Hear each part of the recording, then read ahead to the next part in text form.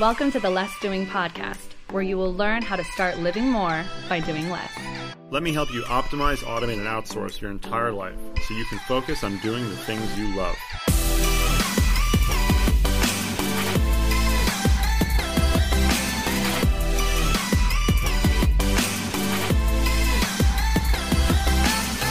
Now here's your host, Ari Meisel. So Steve Glaveski, thank you for joining me all the way from Melbourne, Australia. How are you this morning? I'm fantastic. How about yourself, Ari? Thanks for having me. My pleasure. Now, to be fair, well, not be fair, but to let the audience know, I just had almost an hour-long conversation with Steve on his podcast, so I am totally warmed up. And Steve, you got all my good stuff on your podcast, so you're going to have to really. I'm going to have to bring it. Don't worry, man. I'm going to dig deep with this one. So let's talk about you. I mean, you do a lot of different things, and you've been involved in a lot of different aspects of entrepreneurship. So the main focus right now is Collective Campus? That's right. So let's talk about that. So what's Collective Campus? Sure. So, I mean, Collective Campus is a corporate innovation and startup accelerator I founded about 3.5 years ago. Basically, at our core, we're about unlocking the latent potential of people to create more impact, and ultimately not just create impact, but to live more fulfilling lives. Because, I spent about 8 years in the corporate world with brands like EY, KPMG, Macquarie Bank. And while you would say that I was living in accordance with society's expectations and what society defines as success, I was ultimately miserable because the way the systems and processes were set up was all about doing work that didn't really align with any purpose. So I found myself not learning. I found myself doing work that was basically like making recommendations to help a large listed organization comply with their SEC obligations. Those recommendations not being implemented, and then having to come back the following year to make the same recommendations again and again and again. So while I had all these ideas and I was an frustrated entrepreneur, none of those ideas were basically supported because people in their positions were incentivized to just keep the status quo as it was. So fast track many years, I went down the entrepreneurial route, and I decided that, hey, corporates can learn a hell of a lot from the way successful startups apply themselves. And that's just not when it comes to coming up with ideas and testing their ideas, but it's also around how they actually go about managing their time so they get the most out of their days. And how did you learn how to share that? Like what put you in a position that you were able to provide that kind of guidance? Sure. I mean, I guess very few people that I know have had the experience across both sides of the fence. I mean, I spent time in government, working for big listed organizations, working for big private consultancies, for about 8 years. And then the other side of the fence, I spent about 5 years in the startup domain, building out a platform called Hotdesk, which was an office sharing platform, and working in a few other areas. And so I basically devoured absolutely every single piece of content that you could find on entrepreneurship. Maybe not every single piece, that's an absolute. I try to steer clear of absolutes, but you know what I'm saying. Content, books, podcasts, audiobooks. And we basically got to a point where we believed that we could do this much better than what the corporates could do, at least when it came to the early stage innovation stuff. And like most things, you need to do it better than them. You don't need to be an expert. And what we were doing initially was not saying, hey, we know how to solve your problems. We basically came to these organizations and said, look, we know what the tools are. We know what the techniques are, the methodologies. We can help you apply them to suit your own context, to get value out of them. So that's what it was really all about. We were never positioning ourselves as experts. It was more so around, we've done the work. Now we can help you learn what you need to learn.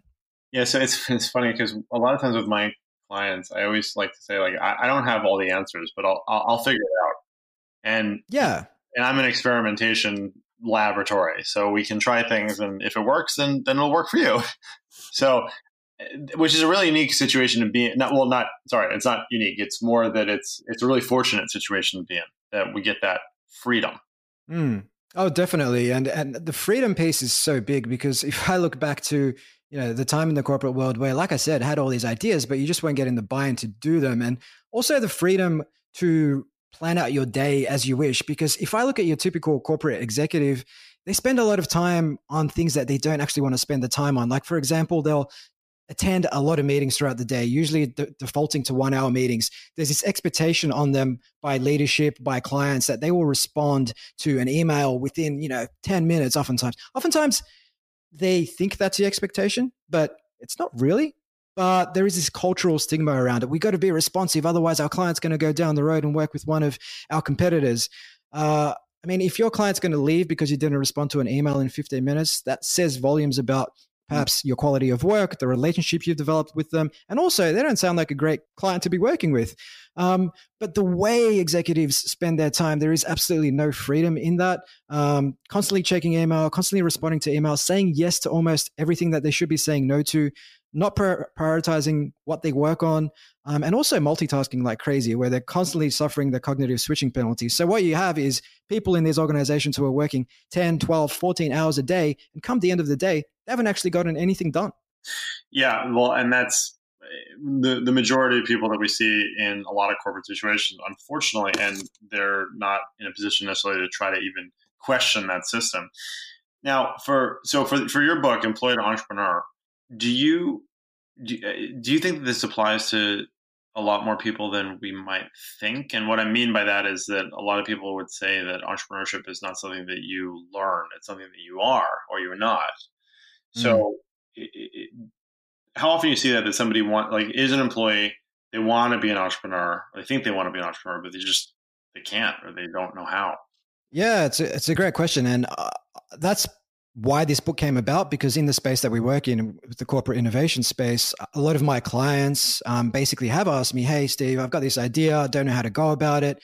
I'd love to do what you do. You've got the freedom to do your own thing, but I'm scared. I've got a mortgage to pay off. I've got kids in private school, all this sort of stuff. And so there are different people along that spectrum, from your risk-taking, brash entrepreneur to someone who likes familiarity and comfort and certainty. And whether entrepreneurs are born or made is a great point, because while I'm a big believer in the environment dictating your behavior and how you show up on a daily basis, and if you can hack your environment, you can hack your behavior, and then ultimately you get results from that.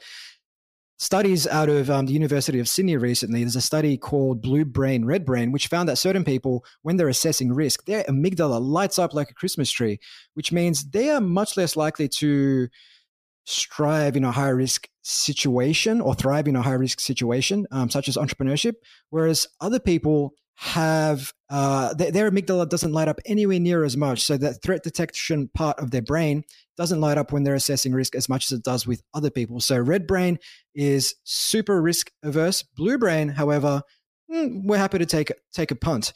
So biologically, there are things that give you a predisposition towards entrepreneurship, but then also your environment. Does your environment, your upbringing, your past experiences lend themselves to the behaviors that entrepreneurs have, which are things like challenging the status quo, taking risk, experimentation, like you've said earlier. So really it comes down to those underlying behavioral traits and whether or not you have them. Well, the other thing for me with the freedom aspect is that I think that there's people who are employees and they're seeking freedom, but there's the liberty paradox, which shows us that there's positive and negative freedoms. There's freedom from something, which is what a lot of these employees are looking for, right?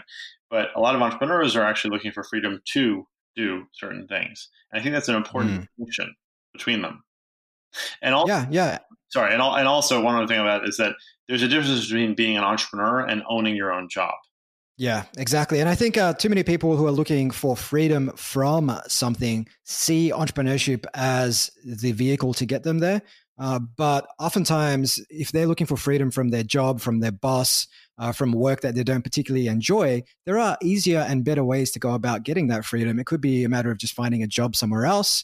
It could be a lateral move within that organization. It could just be about having a conversation with the powers that be to just redesign what your working environment or reality looks like.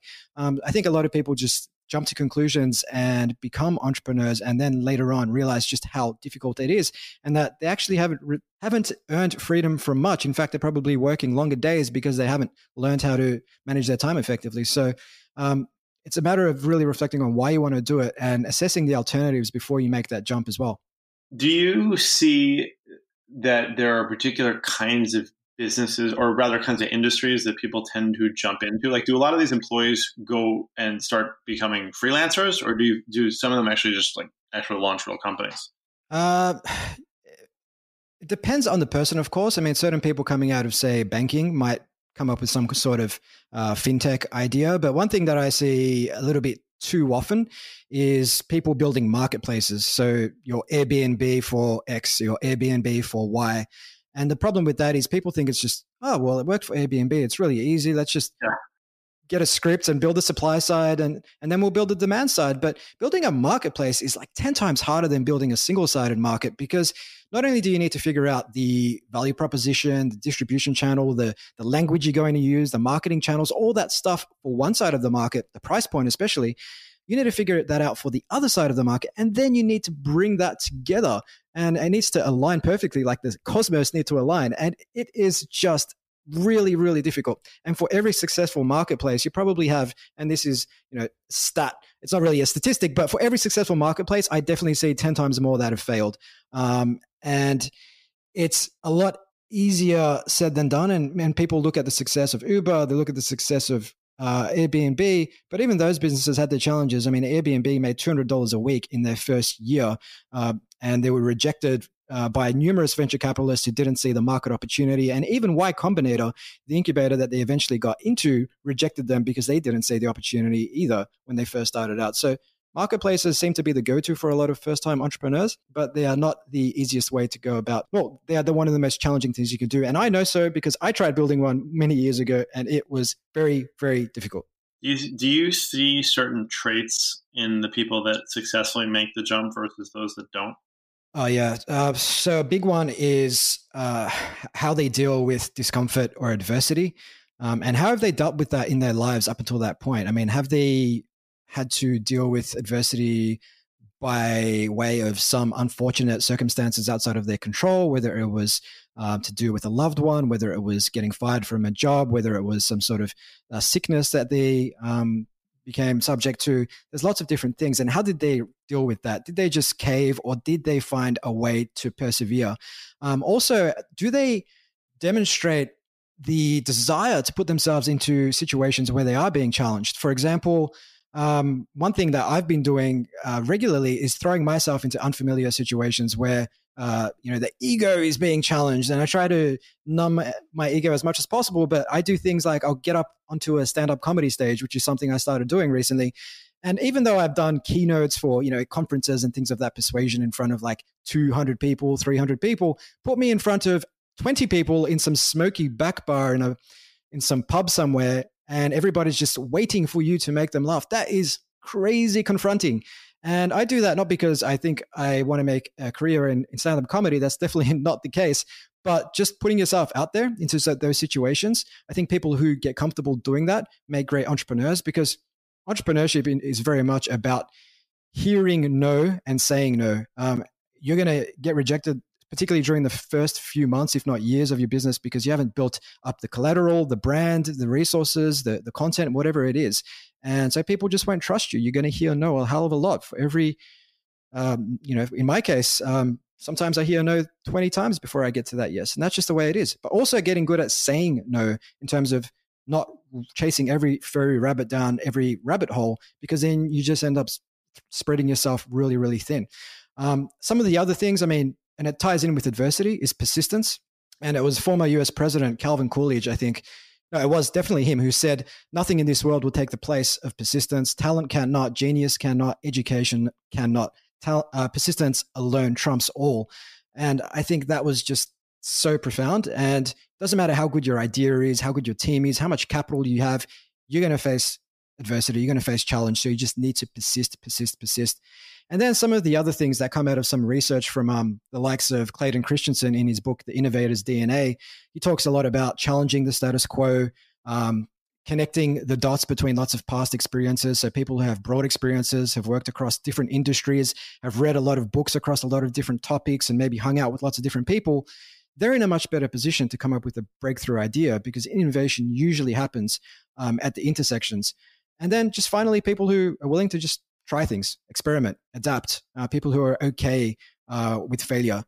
I think they're some of the key attributes that underpin whether or not someone has a chance of being a successful entrepreneur. But if you shy away from failure, if you don't like these uncomfortable situations, if you're the kind of person that quits easily once the going gets tough, then entrepreneurship might not be for you. I think that's very well said. And I like that a lot, because you find people who become entrepreneurs when they shouldn't, and you find people who are entrepreneur or are employees in a very temporary way. And like I've worked for probably a dozen different companies, and I was a terrible employee.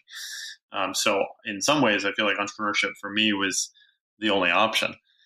I was unemployable, but clearly, I don't know how to say no to, or I don't know how to stop on things either.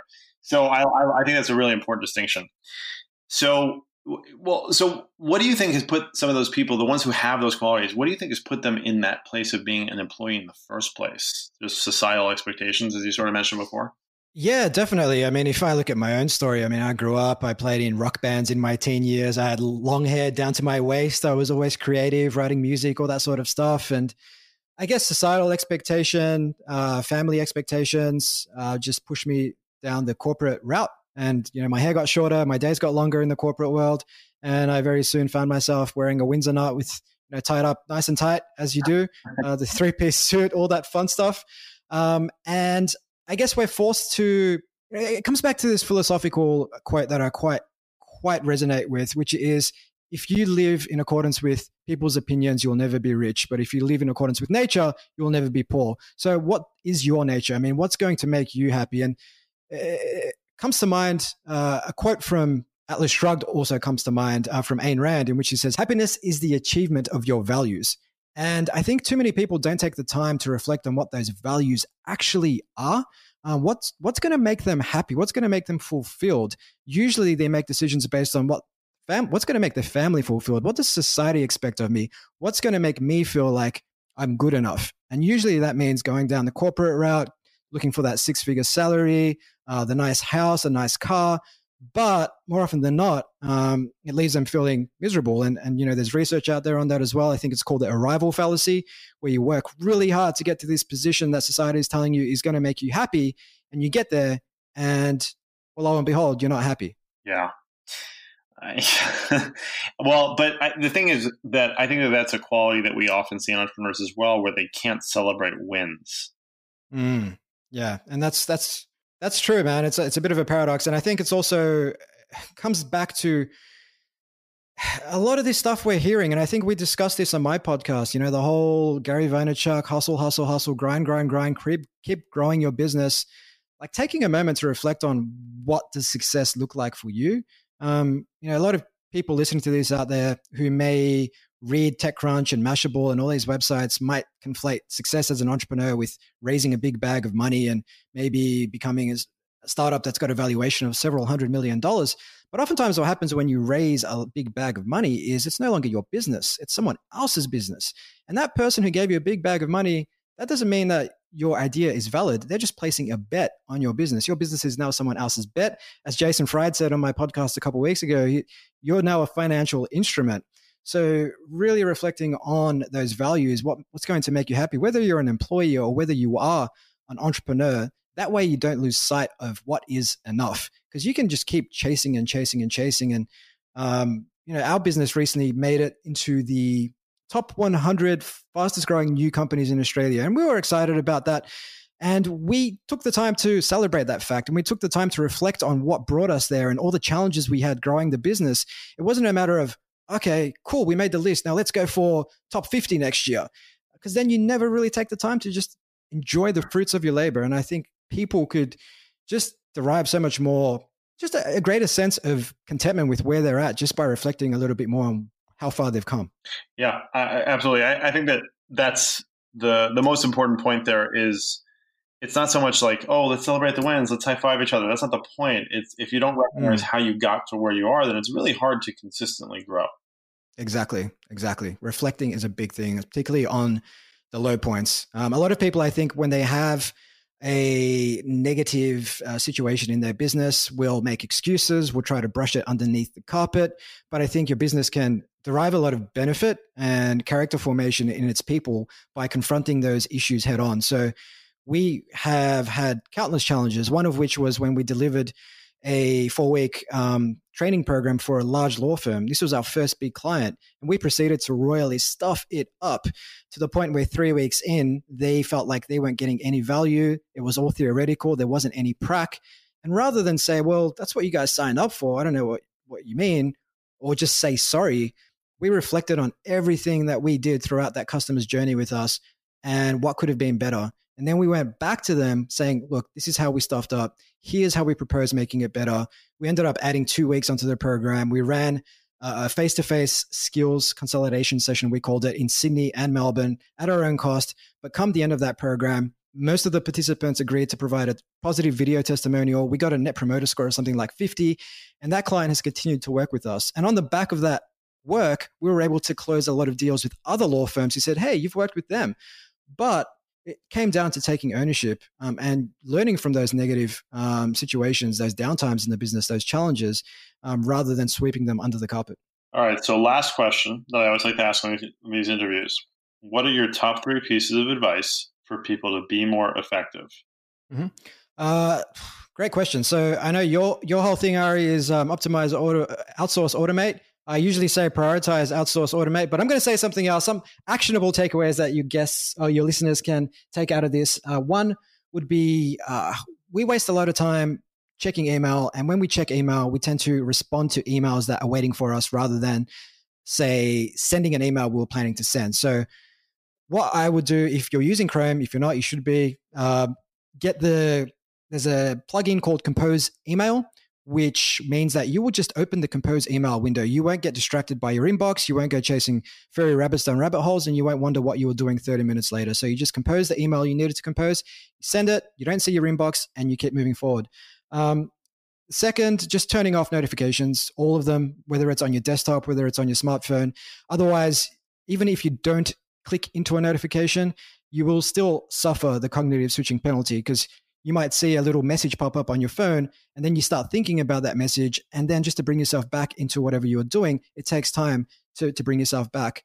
And then finally, just doing the bare minimum to build momentum. So in my case, I write a lot of articles. I published this book, which comes out in January, and that was about 75,000 words. And if I went into that thinking, wow, I've got to write 75,000 words, that would have been incredibly daunting and confronting, and I probably would not have been able to scale that mountain and would have kept procrastinating. But what I did was, well, I'm just going to start. I'm just going to write a few hundred words. I don't care how crappy they are.